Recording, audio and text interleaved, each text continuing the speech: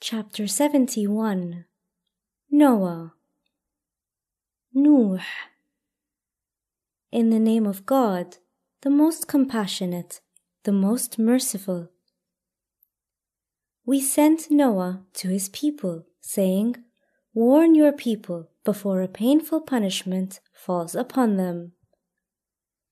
The Quran is mainly concerned with the stories of those prophets who emerged at decisive junctures in history and played roles that proved to be definitive for humanity's fate. Noah is one of those prophets. Inzar, or warn, connotes making people aware of imminent and important events, similar to sirens used during air raids to warn people to seek shelter. Although warnings are not issued to frighten people, nonetheless, the awareness of danger typically has that effect. The Prophet's warnings informed deniers that their unjust behavior and polytheistic beliefs were dangerous, and that, to prevent their community's downfall, they should change their ways while the approaching punishment can still be turned away. It is society's lifestyle that determines its fate. Therefore, it is not God who punishes people. Rather, punishment is a consequence of their own actions. Noah's primary prophetic mission was to warn his community. He said, "O my people, I have been sent as a clear warner to you." The reference here to a clear warner signifies one who explains dangers in common speech, as opposed to philosophical concepts or complicated discourses. That you wholeheartedly serve God, be mindful of Him, and obey me. The imperative verb ittaquhu, be mindful of Him, used here alludes to taqwa, a fundamental Quranic concept. Defined as God consciousness and denotes honoring the limits set by God and seeking His pleasure via self-control and restraining negative impulses such as anger, lust, and violating others' rights. In other words, it implies that God's values should be used as the litmus test to evaluate and control one's base desires. By saying, "Obey me," Noah is not demanding that his people treat him as their master, but only that they should consider and comply with his message. But why? So that he may forgive your sins and spare you until the appointed time. Surely, when God's appointed time arrives, it cannot be delayed. If you only knew. People's deeds, particularly their sins, follow them just like an animal's tail follows. Our deeds have a permanent impact on the world due to their far-reaching consequences. However, God's laws nullify and destroy the effects of our unethical actions if we turn away from further wrongdoing and do our best to follow the path of virtuous behavior. Similarly, people's sinful deeds may lead to such utter anarchy and crisis as to push a society virtually to the edge of destruction. However, when a society collectively changes direction and begins taking corrective action, God will delay its early demise and grant it a reprieve until it reaches the end of its natural, appointed lifespan. Eventually, every civilization, like Romans, Assyrians, and Babylonians, perishes and is replaced by a more deserving one. As societies and tribes also follow this path, Noah warned his people to practice monotheism, godliness, and obedience to the divine limits so that the effects of their misdeeds would be annulled and that God would therefore grant them their full appointed time. Apparently, Noah's message was disregarded, and thus he sought refuge with God. He said, "My Lord, I have called my people night and day." Night and day implies that Noah consistently summoned his people to respond to God's call. But the more I called, the farther they fled. Not only were Noah's summons ineffective, but his people's growing disgust with him and aversion to the message he was relaying caused them to distance themselves even further from him.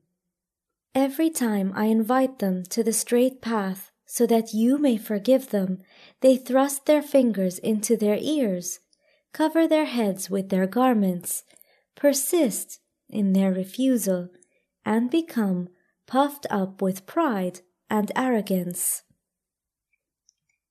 The sentence, "Every time I invite them so that you may forgive them, they thrust their fingers into their ears," indicates both Noah's persistence in trying to fulfill the mission entrusted to him and his people's refusal to heed him. They were not interested in seeing or hearing Noah, as indicated by "cover their heads with their garments." They continued to pursue their lifestyle and perverse traditions. People usually like to do as they wish and follow God's laws only when they see personal gain in doing so. However, they become extremely overbearing and arrogant when they find that God's imperatives are contrary to their inclinations. Arrogance, istikbar, is antithetical to God consciousness, for it implies holding oneself above any standard, as well as an unwillingness to accept the limits established by God. As the Quran narrates, the result of Noah's 950-year-long ministry was limited to a mere handful of people who listened to him attentively and boarded the ark. Then I called them openly. Noah sought every opportunity to invite his people to the message. Preach to them in public and in private. Conveyed God's message publicly and in person to those who were more conservative. And said, "Seek your Lord's forgiveness, for He is ever forgiving." Seeking forgiveness, istaghfiru, is not a mere verbal act accomplished by using prayer beads or repeating the invocation, "O God, forgive me." Rather, it means to sincerely seek forgiveness through self-purification by admitting one's wrongdoing and taking intentional steps to rectify it. People often claim that they always choose the best options in whatever they elect to do. However, God forgives only those who align their actions with the divine imperatives and values. The following 2 verses describe the rewards God bestows upon humanity for seeking forgiveness sincerely. He will send down plenty of rain from the sky. Midrar refers to showering abundantly. This verse is one of those that reveal how human actions impact the natural order. In other words, humanity will be showered with nature's blessings if its actions are aligned with the natural order. While the precise relationship between them has not been scientifically established yet, undoubtedly the same God is responsible for creating both human beings and nature. Will give you wealth and sons, and will provide you with gardens and rivers. Some exegetes opine that the bestowal of divine blessings is conditional upon performing virtuous actions. Thus, there is a causal relationship between them. What is the matter with you that you do not revere God and acknowledge His majesty? Why do you not take God into consideration in your daily affairs, when He has created you in stages? Atwar refers to the stages of a person's physical development from conception through gestation up to the point of birth, proceeding from semen to the genesis of the zygote, followed by different phases of the embryo. Why does this stage-by-stage development of the body's various parts and complex systems not instill respect, reverence, and amazement? If you are unable to appreciate this development, then at least lift your head and look up at the sky. Have you not observed how God created the 7 heavens, one above the other? We do not know how much Noah's people understood about the nature of the 7 heavens, but considering other verses, the 7 heavens clearly refers to the successive layers of Earth's atmosphere that function as a protective shield around it. How He made the moon therein a reflected light and the sun a lamp. Some exegetes regard this verse, among others, as one of the wonders of the Quran, in that this scientific knowledge, which would be discovered and confirmed only many centuries later, was here being revealed to Prophet Muhammad. The moon is called light, Nur, whereas the sun is referred to as a lamp, Siraj. Lamps are brilliant and radiate light. The scientific discoveries of the last few centuries show that the moon acts like a mirror, for it reflects the light radiated by the sun. Although God does not intend to teach us astronomy, it is noteworthy that the moon-sun relationship described here corresponds with modern science. Another point to consider is, and made the moon a light therein.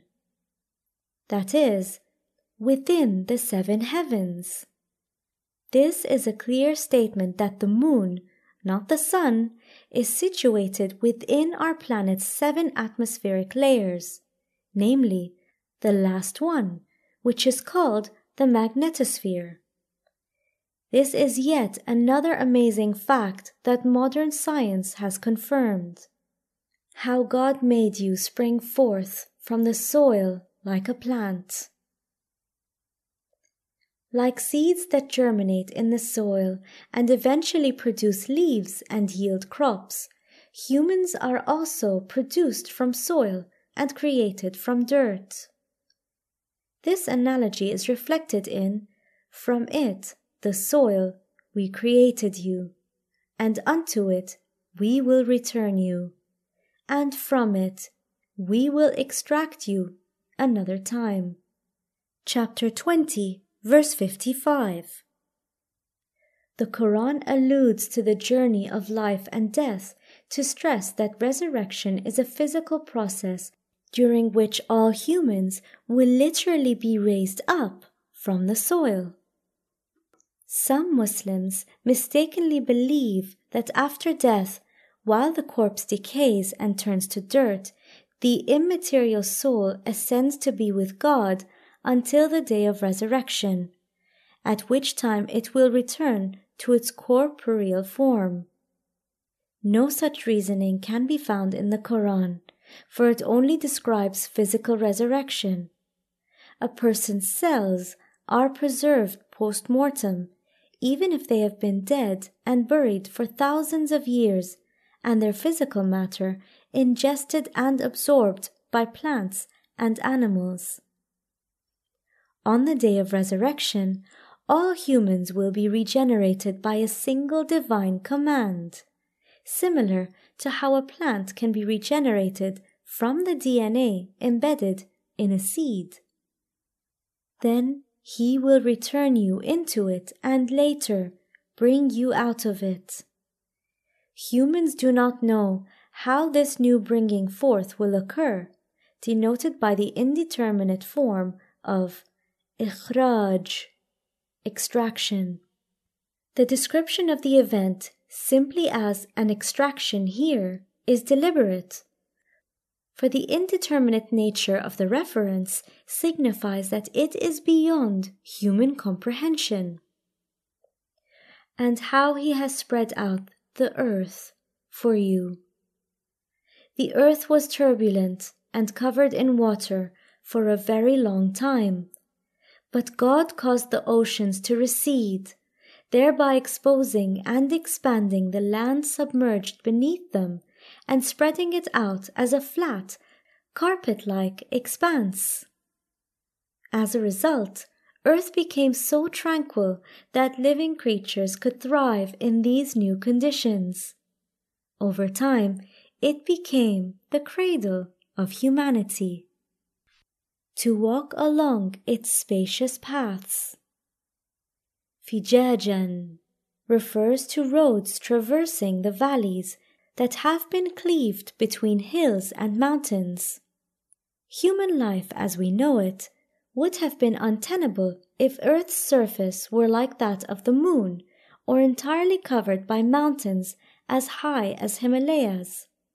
However, God crisscrossed Earth's topography with valleys that led people to open expanses of land, thereby making it easy for them to migrate to new areas.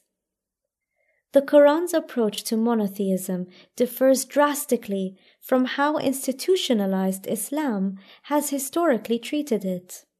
For example, Noah does not talk about God's essence or resort to philosophical discourse to prove his oneness, Tawheed. Instead, he talks about his signs as they are manifest in nature. Noah said, "My Lord, they disobeyed me and followed those whose wealth and children do not increase anything for them but loss." Noah's people rejected him and followed a wealthy, tyrannical ruler whose property and children brought him nothing but loss. Although demagogues and tyrants existed during his era, monarchs claiming absolute sovereignty, such as the pharaohs of Egypt, had not yet risen to power. When describing the powerful, the Quran often refers not only to their property, but also to their sons. Due to the lack of central governments at that time, sons were considered an important family asset because the more sons a family had, the more security and power it could attain. They have plotted a mighty plot. Noah's enemies had contrived a mighty plot against him. In a different chapter, the Quran narrates the story of his building the ark amidst his enemies' ongoing mockery and ill treatment due to his building it on dry land. But they went further than this, for they actually dreamed up plans to murder him and his followers. What did the leaders tell the people to do? Saying, "Never leave your deities. Do not abandon Wad, Suwa', Yaghuth, Ya'uq, or Nasr." The Quran refers to demagogues and the wealthy as the two social forces who oppose and antagonize prophets. When their interests are threatened, the wealthy often incite people to resist those who try to awaken them from the sleep of ignorance. Realizing that the common people were turning toward Noah, the elite urged the community to turn against him and warned them not to abandon their traditional gods, an indication that they were not atheists. Beginning with Adam, prophets have always been raised up to show their communities different approaches to knowing God and to pave the way for human growth. They taught their people certain truths. However, these teachings were conditioned by cultural norms, traditions, and popular beliefs as they were passed down. The history of religion shows the existence of a consistent pattern according to which a prophet's message was gradually corrupted until it became regressive, polluted with superstitions and other accretions, and functioned as a significant impediment to the original message brought by the next prophet. This is the underlying reason why the oligarchs of Noah's era implored people not to abandon their traditional idol worship.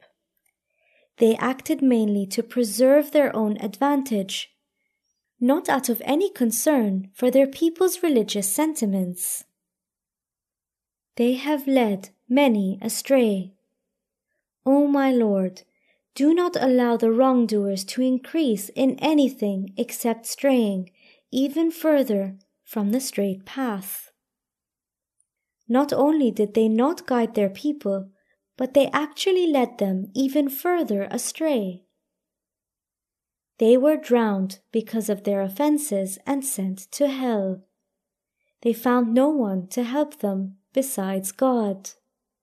The passive verb أغرقوا indicates that it was not God who drowned them. Rather, such a fate was the inevitable consequence of their own deeds. This verse draws a contrast between water and fire by first pointing out that they were drowned and then entered a fire, namely the fire of hell. The verse's last part, they found no one to help them besides God, signifies people's inability to nullify the effects of the natural order and the divine laws, which inevitably respond to their deeds. The story of Noah is one of those in the Quran where the conclusion precedes the story. Due to their opposition, Noah's people were drowned. But how did that occur? Noah prayed, "My Lord, do not leave any of the disbelievers on earth. For if you leave them, they will mislead your servants and only beget wicked and immoral disbelievers." Yalidu refers to causing new ideas to arise, as opposed to literal physical reproduction. A society could sink to such a level of depravity and become so rotten to the core that it would forever be incapable of producing anything good. For this reason, Noah prays to God as follows: "My Lord, forgive me and my parents, whoever enters my house as a believer, and believing men and believing women, and bring nothing but ruin and destruction on the evildoers." Noah's imploring that God forgive him shows that he did not consider himself infallible. Noah did not pray to God to literally forgive whoever happened to enter his house. Rather, this expression is a metaphor for the conceptual structure on which the believer's faith is based.